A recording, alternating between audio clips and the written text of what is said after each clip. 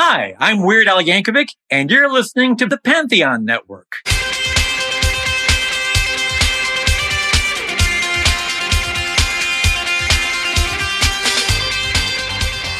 Hey, I'm Nick DiMatteo, and welcome to Season 5, Episode 39 of Music is Not a Genre, MxG. I was prepped for the hand gestures that time. Thank you, as always, for watching and listening. Please remember to support this podcast at patreon.com/musicisnotagenre. Full stop. I'm going to pause here for a second so that you can go to that site and try it out for free for a week. You don't know what Patreon is, do you? If you're not on there, you don't. It's a great way to support people who make things, artists, creators. And this is something that is desperately needed by all of us. But if you're watching and listening to this, then I'm pitching for myself here because I really need your support there. It's getting increasingly hard for me to fit in the time I need to do all of the research and pre-recording and recording and post-production and graphics and all of that writing and all of that I do on a weekly basis. And now that I've decided to bring this to you almost 52 weeks out of the year, it's again getting that much harder to keep that schedule up. And in order to do that, I really, really need your support. And I love that Patreon lets you try it out for free now, which I think is a wonderful thing. Once you're on there for a week, $5 a month is all you would really need to spend. If you can spare more, that's awesome. But even that little bit, you'd be surprised what a huge, huge difference it makes. So please go to patreon.com/musicisnotagenre. And then after you do that, go to youtube.com/@musicisnotagenre. Subscribe there. Always free, of course. It's YouTube, unless you don't like ads and you pay for it. That's something I'm debating lately. And at youtube.com/@musicisnotagenre. If you're just a listener, you get to see all the videos. All of the videos for free, as well as videos of live music, recorded music, so many other things that I share there. Please subscribe and like and ding the bell or whatever they tell you to do over at YouTube. And then, of course, my site is nickdimatteo.com, where I've just done a bunch of upgrades. It's so incredibly easy to navigate, so slick, so smooth, and it has everything there. The podcast, the music, the voiceovers, the acting, the graphic design, the blog, so much else. A way to contact me, and when you do, you're automatically signed up to my free, let's say, Trice monthly newsletter. I don't know. And I would love to have you there because you get to learn a little bit more and have a direct connection with me. And then, as always, please listen to and support my band Rec at recarea.bandcamp.com. Rec is spelled R-E-C, and all of these links are below, as well as a link to my t-shirts, the official t-shirts for Rec and MxG. You can get there on my site, nickdimatteo.com, or just click the link below. And if you use the code SUMMER2320, 2320, SUMMER2320, you get 20% off through the summer, any t-shirts that you buy. So please consider all of those things. And thank you for bearing with me for that important PSA. Let's get to the topic. It's a pretty exciting week because this week I'm starting a new series. I feel like I say that a lot lately, but that's, it's because I love series and I'm very excited about this. And it's a series on albums, and I'm calling it, What's an Album and Why? Part 1, History in the 1950s. So the way this is going to go is like this. And let me take 1 second to swallow. There. I did it audibly so that people not watching had some fun there. And the way I'm going to do this is because, albums have a rich history of almost a century. And depending on how you define an album, even longer than that. So I'm going to start this week by focusing on what an album is, the history of it, why it's an album. I'm not going to go as in depth as maybe I did on another episode where I did actually discuss, formats, and I talked about where albums came from and all of that. But I will give you enough of a history to help you understand where we're coming from here and why an album exists and why it's important, why it's significant as a work of art in its own right, aside from just a collection of songs. And then I'm going to jump right into the first full decade when 33 1/3 albums existed, and that was the 1950s, and give you my favorites, some notable albums, what developments happened in that decade. And then throughout the series, I will do decade by decade. and do the same thing without the history. Of course, I'm going to go into favorite albums of the 60s, notable albums, what happened to the album in the 60s, how it developed, and then 70s, 80s, 90s, and on until I reach the last decade, let's say, and then see where the series goes from there. But welcome to the first part of the series, and let's get right to it. So a little history about albums. And like I said, I've done a history before. Some of what I say here, I didn't say in the other episodes, so kind of good, but it's still going to be relatively brief. But prior to the 33 and a third RPM, revolutions per minute, for those of you who don't know, that's how fast the disc spins to play the music on a turntable with the needle and all that stuff. And I'm saying all this because I don't know that you know that. It's not a common thing anymore. It's a retro thing now, but it's not that common. Prior to 33 and a third, the standard was 78 revolutions per minute. And so if it's going faster, it can naturally hold less music. And a 78, let's say a 12-inch, and there were 10-inch, 12-inch, there were smaller discs, could hold at most 5 minutes per side. And so back when you had artists, or record companies more likely, who wanted to release more than one song at a time, or let's say it was a classical piece and you had movements and pieces of that, and you certainly couldn't fit it on 5 minutes on one side or at most 10 minutes on two sides, you collected 3 or 4 discs, put them together, and bound them up as a unit in a box or whatever that very closely resembled a photo album. So here I have in my diorama, for those of you just listening, I've got 3 things here, and I'm going to go with the bottom one first, and that is this here. This is just a standard photo album, right? Faux leather, whatever you want to call it. It's probably vinyl, honestly, ironically. And inside, it's got the sheets and, in this case, photos. This is very much what albums look like before the advent of the 33 and a third, when you could fit 8 or more songs on 2 sides of one disc. Everything was a box set. I think when I talked about box sets, I talked about this in the box set episode, and there's good reason for that. The max for an average 78 RPM collection, which was an album, which it got its name from resembling a photo. I'll put it in a book basically, and pull out the discs. The graphic that I have on both the audio and video version of this podcast, you'll see 2 examples of record albums, and you see how much they look like photo albums. And then there's an old record player there that I put there as well. And so that's really where the name album comes from. But at most, it would hold 6 or 8 songs. And what's funny is, you think of that as, it's ridiculous. And you go that far back in time, and you can't believe that that's where it started. But where did we go when CDs came? Eventually, we had these things, which, doesn't this look a lot like an album as well? For those of you just listening, again, I'm holding up a vinyl, a CD case that can hold like 100 and some CDs or whatever. And I've got like soundtracks and Christmas and stuff like that in here, because I'm trying to, save shelf space these days. And this one has a zipper, of course, and that's eerily similar to what old albums look like when in the age of the 78 RPM. And that all started in Europe, Britain, a couple of other countries. Around 1910, very early 20th century, is when they started saying, hey, we can collect some of this artist's songs, or this orchestra's, playing of the symphony or whatever it is, into one big compendium and call it an album and sell it like that. It didn't trickle over into the US until the 1920s.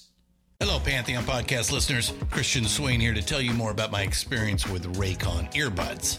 Our family now has 3 pairs of Raycon earbuds around the house, and my wife just grabbed a pair of the Headphone Pros to replace some headphones from a company that was double the price. And yes, she loves them. Now, if you haven't pulled the trigger on a pair of Raycons, or even if you have but you're in the market for another pair because they're just that good, well, now is the time to check them out because they just launched their upgraded model of the best-selling everyday earbuds.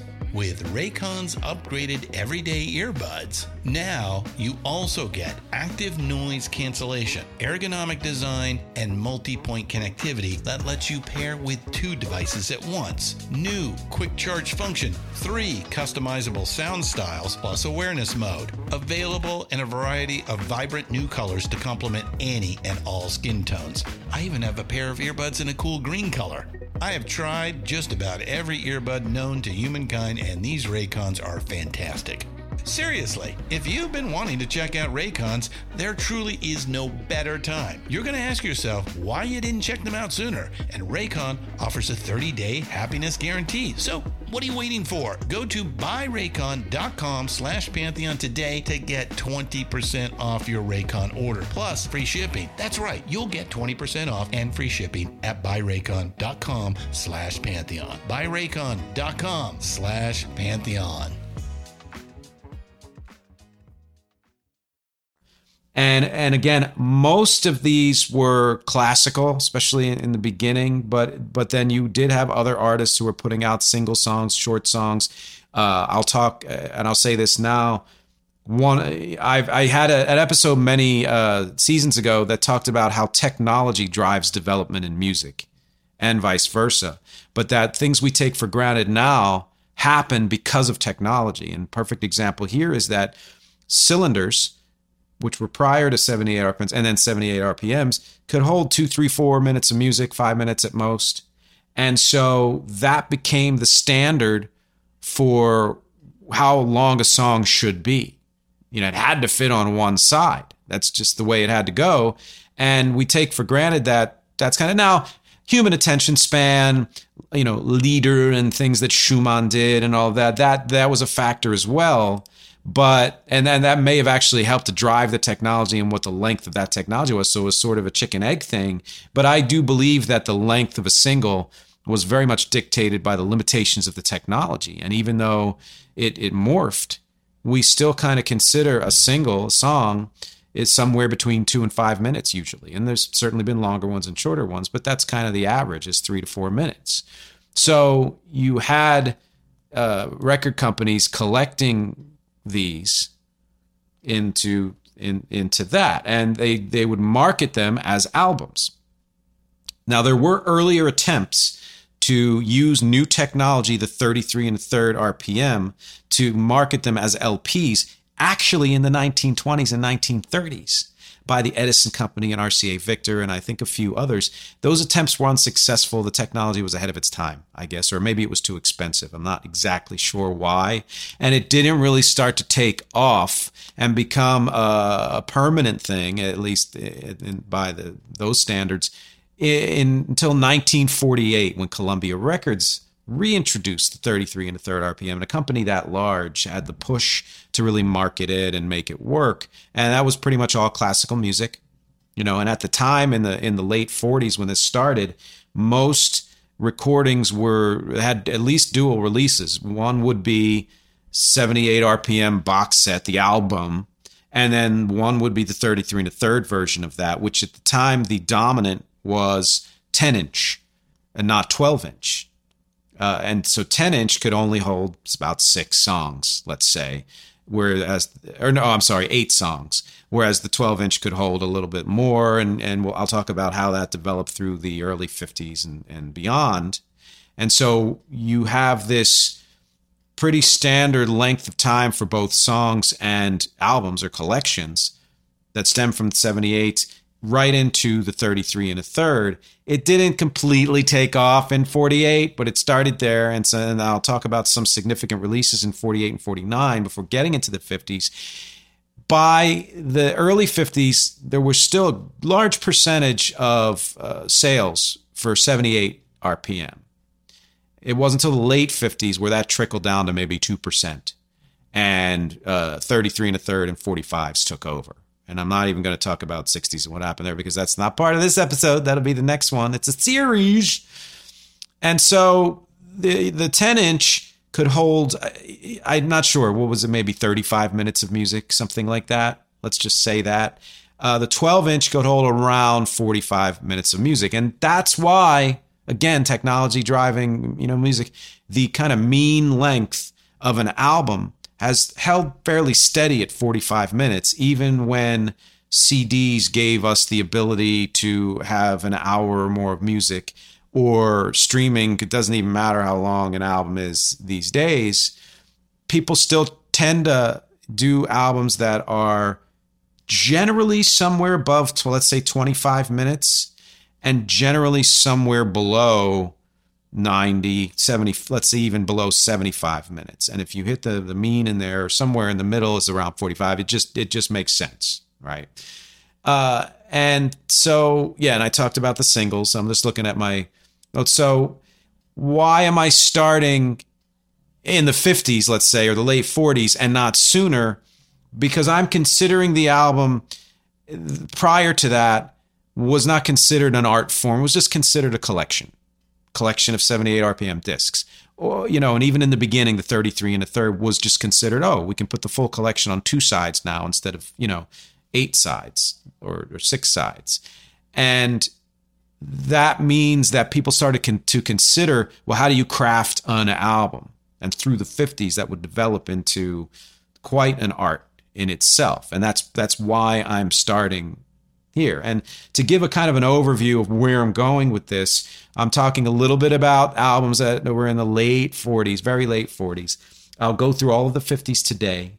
And then in the next series episode, and this is going to extend into season 6, it just will, because I'm not going to do them back to back. I don't do that. I'll talk about the 60s and how the 60s and 70s is really where the album had its heyday as an art form, as a consideration of, again, how do all these songs go together to form a whole, which really harkens back to the classical era. How do you do like a 3-movement symphony or sonata or what have you, concerto and all of that?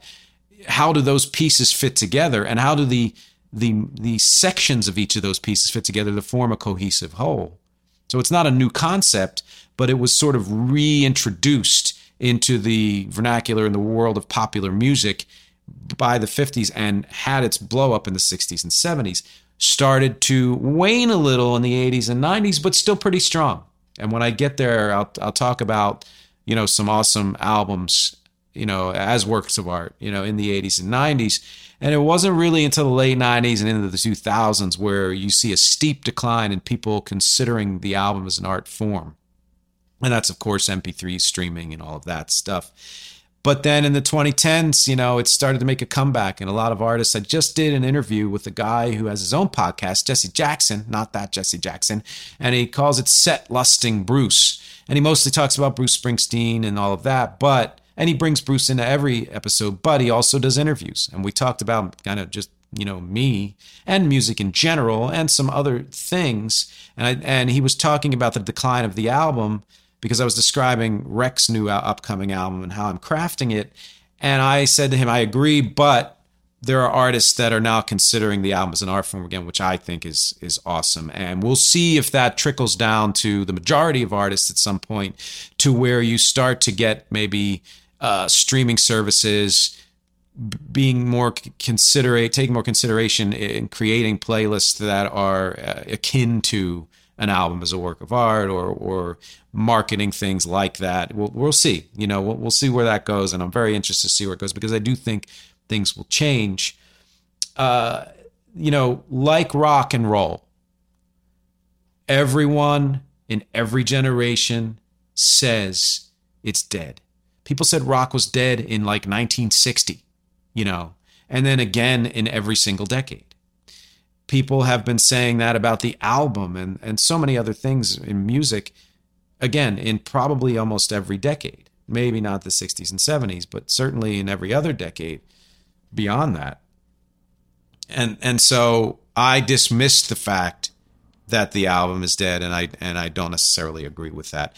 And the other reason I'm starting in the 50s is because Music prior to that era has not really influenced me as much, and I like to always bring it around to why I'm talking about this on a personal level. And I know less about it. I do know some about it because my dad knows a lot about it. I grew up listening to him not just sing the songs from the early part of the 20th century, but also talk about where they came from and all of that. So there's a certain level of knowledge that I guess has influenced me, but the music itself, only just a little bit. That's kind of also true for the 50s, but I'll get there and I'll talk about where that goes when I finish going through that decade. But let's start here with 1948 and 1949 and discuss some notable and favorite albums from those 2 years. Again, when the 33 1/3 really took hold as a commodity, as a commercial commodity. The first Christmas album that I have been able to research and find information on was actually in 1942. Bing Crosby, who back then is 78 RPM, 4 discs, 8 songs. So again, I'll pick this up. And for those of you just listening, I'm just picking up the photo album. Imagine this filled with 4 78s, 8 songs, and they were all Christmas albums. And when you look at the listing of Bing Crosby's Christmas album, the first modern day Christmas album, maybe the first Christmas album ever, and the first of many for Bing Crosby himself, you're going to see a lot of I think all of the songs are familiar and all have been redone thousands of times.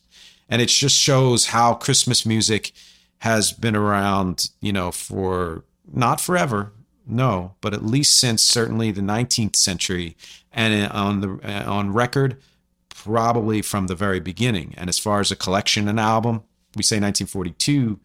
And it shows also that artists who were popular doing other things always eventually get around to doing Christmas album. And I swear I'm going to do one day. I was thinking about it this year, but I just don't know if I can fit it. But one of these years very soon, I'm going to do a Christmas album. But if we're talking about the modern era of albums, then we're starting in 1948. Frank Sinatra released the album Christmas Songs by Sinatra, which again, 8 songs, because it was a co-release on 4-disc set of 78 RPMs and a 10-inch LP. Because as I mentioned in the beginning, 10-inch LPs were the standard. 12-inch would trickle in the 50s. This is, I believe, and I could be wrong, and if I'm wrong, I'd love to hear from you, the first 33 1/3 Christmas album, Christmas Songs by Sinatra. But tell me if I'm wrong.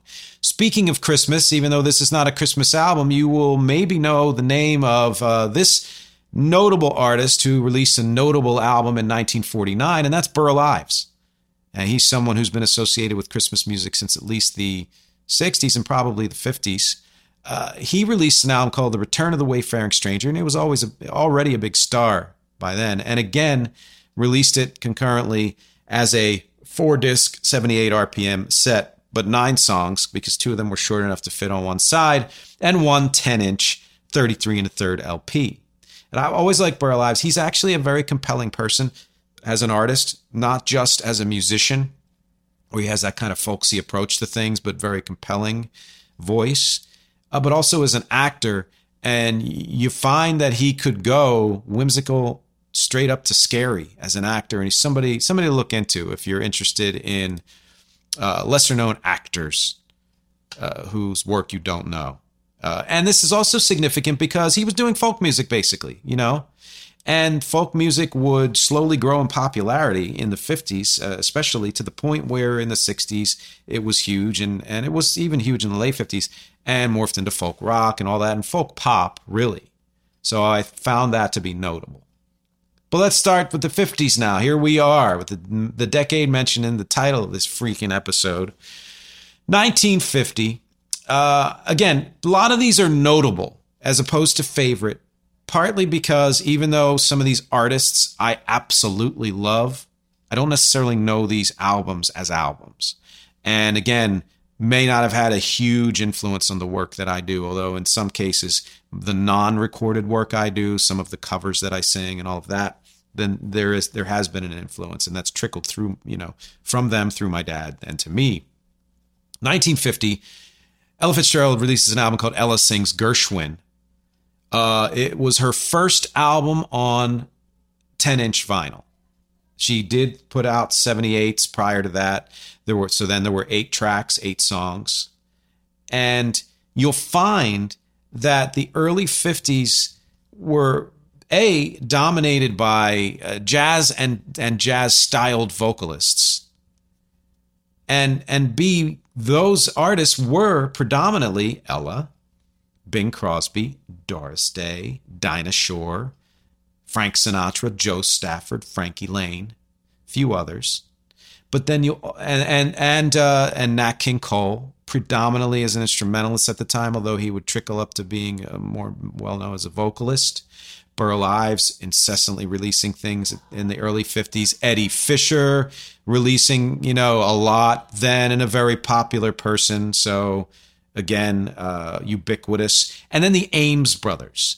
And I want to mention the Ames brothers because vocal groups, multivocal groups, were a huge thing in the 40s even. You think Boogie Woogie Boogaloo Company B or something like that. Female and male, vocal groups like the Barbershop Quartet feel, but with a jazz, swing or whatever, or even folk based, and then eventually kind of soul based or R&B based. And vocal groups exist to this day. If you think about Pentatonics, or Take 5 or just Take 6, I can't remember. Yikes! And I think it's Take 6.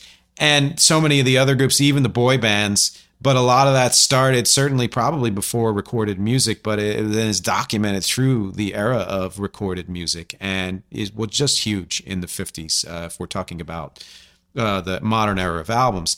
In 1952, Billie Holiday released an album called Billie Holiday Sings, and that was her first 10-inch. She, again, did 78s, but that was her first 10-inch. And again, 8 tracks because 10-inch. And I'm fascinated by that because that's something that, was probably cheaper for record companies to manufacture 10-inch discs as opposed to 12-inch discs. So it made it easier. And it was also, we were already doing that on 78s. So why expand it until 78s began to be phased out to the point where they were like, well, now we can fit more on a 12-inch. So probably charge more, and then also, that became the standard. In 1952 also was released an album called Bird and Diz by Charlie Parker and Dizzy Gillespie. Again, 8 tracks, and again, co-released on the stack of 78s. I think that's a notable album. 1953, New Concepts of Artistry in Rhythm by Stan Kenton. Again, co-released single 33 1/3 10-inch and the 78 RPM stack, 8 tracks.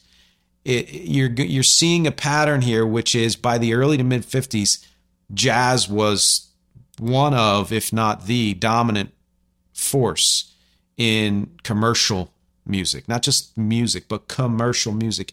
Jazz is alive and well today, regardless of what some people might say, and has been ever since. But as far as it being popular, I think when I did my Decade Slam and said, when did each of these things had their heyday in the 50s, jazz, absolutely incredible. And I like a lot of the jazz from the prior to that and also from the 60s and even through the 70s. But that was commercially when it was the most popular, the most viable. So you have people like Miles Davis, again, Billie Holiday, Dinah Washington, one of my favorites, Oscar Peterson, Art Blakey, Louis Armstrong, putting out album after album and more, and I'll mention more as we get later in the decade. But also by this point in the 1950s, again, you had a lot of vocal groups putting out the Ames brothers. I mentioned the Mills brothers. And you could probably mention, if you know anything about that, more vocal groups. In a few weeks, I'm going to be doing an interview, which is also going to be a book talk about with a guy who wrote a history of the Mamas and the Papas. And in that book, he talks about how John Phillips was hugely influenced by vocal groups like this. And a lot of his early work pre-Mamas and Papas sounded a lot like that and morphed into a folk version of that, and etc. Anyway, and this was the era that he grew up in, so these are the artists that he would have been influenced by, and you'll, little preview of what's coming in a few episodes. By 1954 is my estimate. The dual release on both 33 1/3 single disc and 78 RPM 4 discs was all but phased out. Again, you would still see some, but it was pretty much not the standard anymore to dual release. And by the end of the decade, you saw almost no 78s. And, by the end of the 60s, people probably didn't even know what they were, So let's get to 1954. Very notable album, and actually a favorite of mine, Songs for Young Lovers. It's the first album that was a collaboration between Frank Sinatra and the arranger Nelson Riddle. And I, again, will contend, and I firmly believe that the work that Sinatra did with Nelson Riddle stands as his best work, and possibly Nelson Riddle's best work. And this was 1954, and it was the first in a series that they did together, back to back to back. Interestingly, still a 10-inch, because this was still the dominant length. Not something you think of. I would need to check, and you can check for me, is the modern version of Songs for Young Lovers. I am going to bet that it was so popular that at some point subsequent to that, it was re-released in the era when 12-inch was dominant, and they added songs to it. That happened a lot. Pretty sure it happened with this too. 1954, again, and I'm saying this because I saw some conflicting reports online, so I'm not sure what the truth is. Rock with Bill Haley and the Comets. It says online that it was released in either 1954 or 1955, and I can't verify which it was. Please, if you know, please tell me. Either way, these are recordings that were done, hold for drumroll, 1952 to 1953. Now, anybody who knows or thinks they know the history of rock and roll would mark in the area of 55, 56 is when rock and roll started. Now, I've mentioned before, and I did a whole episode on this, things that got their name, rock and roll got its name around that time, existed before it was named. And so what we think of as the start of something is probably not the start of something, right? There are songs from the 40s, and there's even a couple of songs in the 30s that sound so much like rock and roll that you may well just say that that's when it started, not as a phenomenon, but as music. But for sure in the 50s, and the fact that Bill Haley was one of the early, the main influences on what became rock and roll, recorded this stuff in the early 50s, which of course would mean that they started before that, because artists rarely jump in and record first thing out. They're performing, they're writing, etc. before they even get into a studio. Just proves that rock and roll has existed long before we think it started. And what's interesting there, and to put it into the middle of the decade, is that it was followed immediately by two seminal albums, Shake, Rattle, and Roll and Rock Around the Clock in 1955. And I believe Rock with Bill Haley and the Comets was it the soundtrack to Blackboard Jungle? I'm not sure. I believe I read that, but you can correct me if I'm wrong. I love being corrected because that means you're paying attention. And even though jazz and vocal groups and jazz soloists and jazz styled people would continue to sell big, and folk music would continue to sell big, or popular folk music, let's say, the sands were shifting. By the middle of the decade, you're going to get a lot more rock and roll, and you're going to see me jump into that very soon, but not yet, because this is 1955. And even though, again, rock and roll existed, albums were released, singles in particular were released, and a lot of early rock and roll artists did not release full albums. Later on, they might have been compiled into such, but because maybe the record company who was doing rock and roll was experimenting with it and didn't have a lot of money or didn't want to put a lot of money into it, they would just release singles. It's the 45s, usually a song on each side, and that's it. And then later on, albums became more of a consideration in rock. But at this point, rock was still certainly not dominant. So you have, in 1955, the debut album from Tony Bennett, Cloud 7. I don't know the album. I love the name. I'd like to know why it's called that. I can't do all this research. You guys, patreon.com/music is not a genre. And I would be able to tell you, I'd be able to do a 5-minute riff on Cloud 7 by Tony Bennett. But the fact that he's one of my favorites, and that's his first album, love that. You also had lots of other jazz vocally type artists releasing stuff in the middle of the decade. Dean Martin, Rosemary Clooney, Sammy Davis Jr., would all debut their work around this time, debut albums around this time, all as well as Sarah Vaughan, Thelonious Monk, Mel Torme. I mean, they've been around a little longer, but then as far as debuting, an actual 33 1/3 album, boom, the 50s, mid 50s. Blue Moods, Miles Davis, 1955, not his first recording, but I would consider that to be somewhat seminal. More Frank Sinatra with Nelson Riddle, as I mentioned. Joe Stafford was still going strong at this point. And there was an insane number, as we say, in 55 and trickling into later in the decade, of seminal rock and roll and doo-wop singles, starting really in 1955, as it became a thing and teens got into it and it was marketable. More record companies would release this stuff. There was also a huge explosion in the number of albums in general in 55. And I think at that point is when the 12-inch started to take over as well. But again, if I'm missing something, please let me know. Another seminal album in that year, not a rock and roll or jazz, Soundtrack to Oklahoma, to the film version of Oklahoma, the movie musical, 1955. Songs from musicals had been on record for certainly probably decades before that, but not necessarily from film musicals into this degree. So pretty important. 1956, debut album by Gene Vincent, Blue Jean Bop. That's super important. 1956, Calypso by Harry Belafonte was the first album in history to sell over 1 million copies. When you consider how much smaller the population was at the time, the fact that he sold 1 million copies of that album just shows how popular he was, how much people love that music, and what a great artist he was. Also, 1956 marked the first full album collaboration between Ella Fitzgerald and Louis Armstrong. They had done work prior to that, but this was the first time they put a full album together of their collaboration. It's also the year that the Platters, doo-wop, rock and roll, debuted their first full album.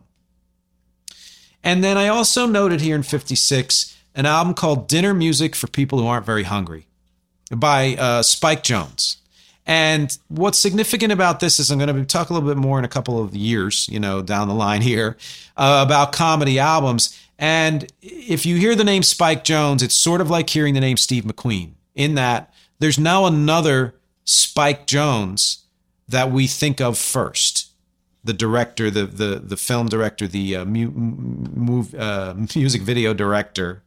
The way we think of Steve McQueen, the director, who's doing great work now, before we might think of Steve McQueen, the actor, when they're two different people, But Spike Jones is somebody I always liked as a kid because it showed that music and comedy could go together as opposed to musical comedy, a whole different thing. Also 1956, the eponymous debut album from Elvis, which if you think of that cover in your head, The Clash for London Calling did a takeoff of that. A few other bands have done a takeoff of that. It was just a really great graphic design. And I mean, it's Elvis. It's 1956. It's the debut album. Again, still a ton of jazz albums happening. Still a ton. Also folk and country. And also orchestral and easy listening. A lot of that. It's when things, and to me, I think what happened was you had the big boom of bands, like orchestral bands, jazz bands, Duke Ellington and Glenn Miller and Artie Shaw and all of those in the 30s and 40s in particular. And as that started to decline, it would morph into, Mantovani and Esquivel and thinking kind of like lounge music, orchestral music with maybe some light vocals here and there. That was easy listening. That's really when I did the episode on easy listening. I kind of started there, Going to 1957, Coltrane, John Coltrane's debut album. Ray Charles, eponymous debut album. After School Session, Chuck Berry's debut album. Here's Little Richard, debut album. With His Hot and Blue Guitar, Johnny Cash's debut album. The Chirping Crickets, Buddy Holly and the Crickets' debut album. Ricky Nelson's debut album, which was in a way the debut, although not fully, because you know, Pat Boone and stuff, of like rock and roll light, of pop music that would take off from rock and roll in the same way that jazz vocalists would take off from more, like a serious jazz or traditional jazz.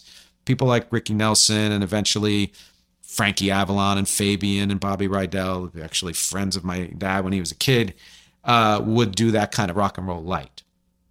But it's also notable because this Ricky album was the first album by an artist under 18 to reach the number one spot. So it just showed how much teens were dominating the scene at the time. And this is also still very much in the era of artists releasing multiple albums per year. You know, when I do the Beatles series, I'm always just mind blown by how many albums they released in such a short period. But that was because the tradition was to release minimum 2 albums per year, which is what they did through most of their career. And that was happening with Sinatra. It was happening with all of these artists, almost all. Then we get to 1958, Bo Diddley, the eponymous debut album. That's huge. Bobby Darin, eponymous debut album. The Everly Brothers, eponymous debut album. Jerry Lee Lewis, eponymous debut album. The Kingston Trio, talk about folk vocal groups, eponymous debut album. Sam Cooke, eponymous debut album. I mean, what a huge era. This is insane. Now, we also had an album in 1958 that I find super fascinating. And I looked this up because it was on a list, and I did some research on various websites. I do Wikipedia, but I do a bunch of other websites to kind of cross-reference. And it is by a comedian, a stand-up comic named Mort Saul. And the album was called The Future Lies Ahead. And a lot of people who follow comedy albums kind of mark this as the first modern day comedy album. And and as far as especially 33 and a Third and all that, but they also mean modern day regarding the type of comedy, that it's stand-up comedy and not vaudevillian or whatever. But I needed to know for sure, was this the first, comedy recording or comedy album ever? And the answer there is no. Not only that, comedy recordings date pretty much as far back as sound recording in general. There is a recording that still exists, I think, somewhere, of somebody doing a comedic monologue or story on record, or probably cylinder, in 1898. So this was by far not the first comedy recording, but it was the first, I believe, 33 and a Third comedy album. Also that year showed the first comedy album by Mike Nichols and Elaine May. And if you don't know who they are, look them up. You need to. It was called Improvisations to Music. And we get to 1959. And João Gilberto, of Bossa Nova fame, Chega de Saudade, I hope that I'm pronouncing that relatively correct. I don't know if that was his debut album, but I just thought that was significant. Cliff, which was Cliff Richard's debut album in 1959. Richie Valens' eponymous debut album. The debut of the Chipmunks, Alvin Simon Theodore, Let's All Sing with the Chipmunks, 1959. Yeah, that's how long they've been around. Also in 1959, one of my favorites from one of my favorite artists, Time Out by Dave Brubeck. Don't even get me started, because at some point I will start. And the Isley Brothers' debut album, Shout. The album called Sings, which was Conway Twitty's debut album. And there were also a ton of blues albums this year and through the decade, and that would increase, and blues has been around again since, the advent of the blues / early recorded music. And you get a lot of blues artists, and you need to look into early blues recordings and how uncensored they were, especially in the 1920s and 30s, up to the mid-30s at least, and just in general, the variety of blues that existed. And yet, we have to make a note of the fact that those artists probably didn't get much of the money, if any. But the fact that it was being recorded meant that somebody loved it, and somebody was buying it. And so Willie Dixon's debut in 1959, Willie's Blues, to me is significant. Muddy Waters was also recording a lot at this time. And that really takes us to the end of the 50s and getting close to the end of this episode. Stay with me. I'm not quite done yet. A couple of things to go here. One is, what are the conclusions that I have here? Well, I mentioned a lot of them as far as what was the dominant music of the era, and how that morphed through the decade of the 50s, from jazz and vocalists and multi-part vocalists and all of that, and the folk, and then eventually rock and roll and blues and all of that stuff. But also how the technology morphed from dual release 78s and 10 inches to single release 10 inches to just 12 inches. And I'm not mentioning 45s here because this is not a series about singles or 45s. It's about albums, but they existed in huge force as well at the time, 45 RPM. Now, the other conclusions, and this is more on a personal level, again, none of these albums have been direct influences on me, but there are lots of indirect influences. Artists of this era who influenced other artists in later eras who influenced me. For example, if you talk about the Everly Brothers and Buddy Holly and Little Richard, all of whom significantly influenced the Beatles and others. Chuck Berry, of course, who influenced everybody, as the rest of them did. Bill Haley, just simply because rock and roll.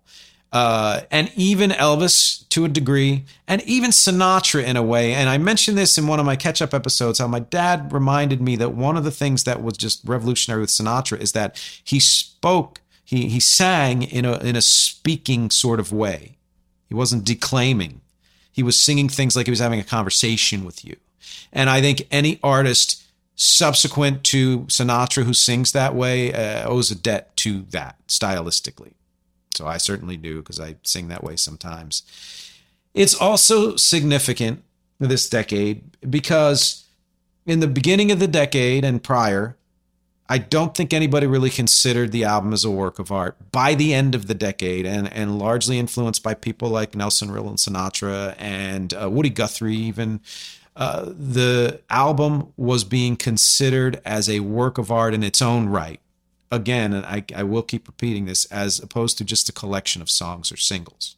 So very, very significant decade for the development of the album, if not for the album itself, if you get my meaning there.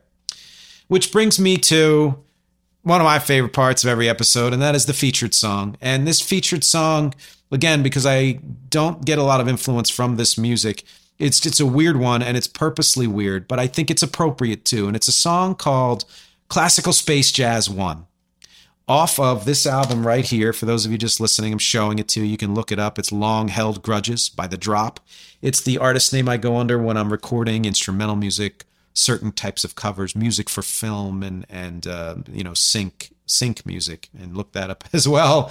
I've done some episodes on that. And this is, and I could be wrong because I forget now and I never noted it. I believe I took a public domain recording of Bach. And if it's not Bach, you can tell me. And added jazzy elements. I added a great jazz drums to it, and bass, and a keyboard with a melody and some weird sounds that make it space jazz in sort of an Esquivel kind of way, but not quite that weird. And quirky elements. It was for a comedy film, and it needed to be both kind of slick and smooth, but also weird, and that's kind of where I went with that. And again, it's Classical Space Jazz 1. It's off the album Long Held Grudges, which up until recently was only available at recarea.bandcamp.com, and that's the link for this song. But below that, I have a link to the main page for this album, which can send you to any major streaming service that you want. Spotify and Apple and YouTube and Amazon and all that stuff. Because I just recently released this worldwide. And I'd love for you to check it out. And I'd love for you to dive into this song, as always. So, as far as this episode goes, are you a fan of albums? Do they play any significant role in your music experience, music listening experience, music history? Or do you prefer to just listen to single songs or create playlists from songs or somebody else's playlist you listen to, and the album doesn't really mean much to you? If it does music hit you differently when it's absorbed in album form as opposed to singles? There are songs that on their own, they're fine, but when you listen to them in context, you understand them so much better. and I'm going to say this because it's important to me, Wreck's new album is like that in many ways. There are songs that are going to be standalone singles easily, but they fit into the whole, into the picture of the album that comes along with other songs that work best as part of that whole album experience. And that's how I would prefer. I don't care. Listen to it however you want, but I think trying to listen to it both ways is a wonderful way to do it. I like to pick singles, but then I also like to sit down or drive or whatever and listen to a full album. And there is actually a huge difference. It requires a longer attention span, a longer kind of, listening comprehension, but it pays off well. Do you have any favorite albums from the 1950s or pre-album album favorites from the collective 78 RPM era, 40s and 30s or whatever? You may know more about that than I do. And I'd love to hear all of your opinions on this and your favorites and things like that, because as always, my objectives here are music, conversation, and connection. Thank you for hanging with me just long enough for my voice to almost give out. And I will talk to you next week.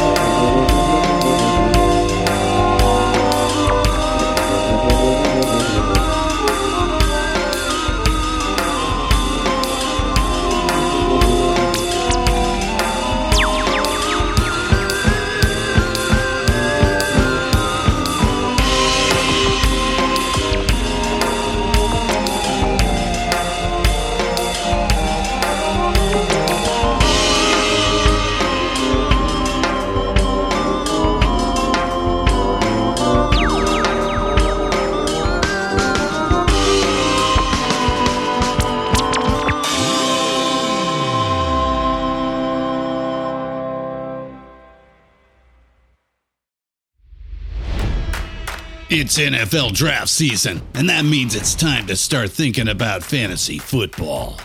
FantasyPoints.com features industry-leading experts and prognosticators using proprietary hand-charted data to help you score more fantasy points. FantasyPoints.com is the place to go for whatever kind of fantasy football you play. Whether you play fantasy football, daily fantasy sports, or do a little bit of everything, Fantasy Points has the meticulously researched content to guide you to victory.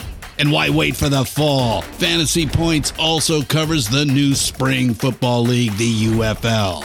Join the guru, John Hansen, Scott Barrett, Joe Dolan, and other massive names in the fantasy football universe with an exclusive offer. Use code Pantheon for 15% off any Fantasy Points package, including the all-in package, with access to every article, tool, and data nugget that Fantasy Points has to offer. That's FantasyPoints.com and code Pantheon for 15% off at Fantasy Points. FantasyPoints.com, code Pantheon. Score more fantasy points.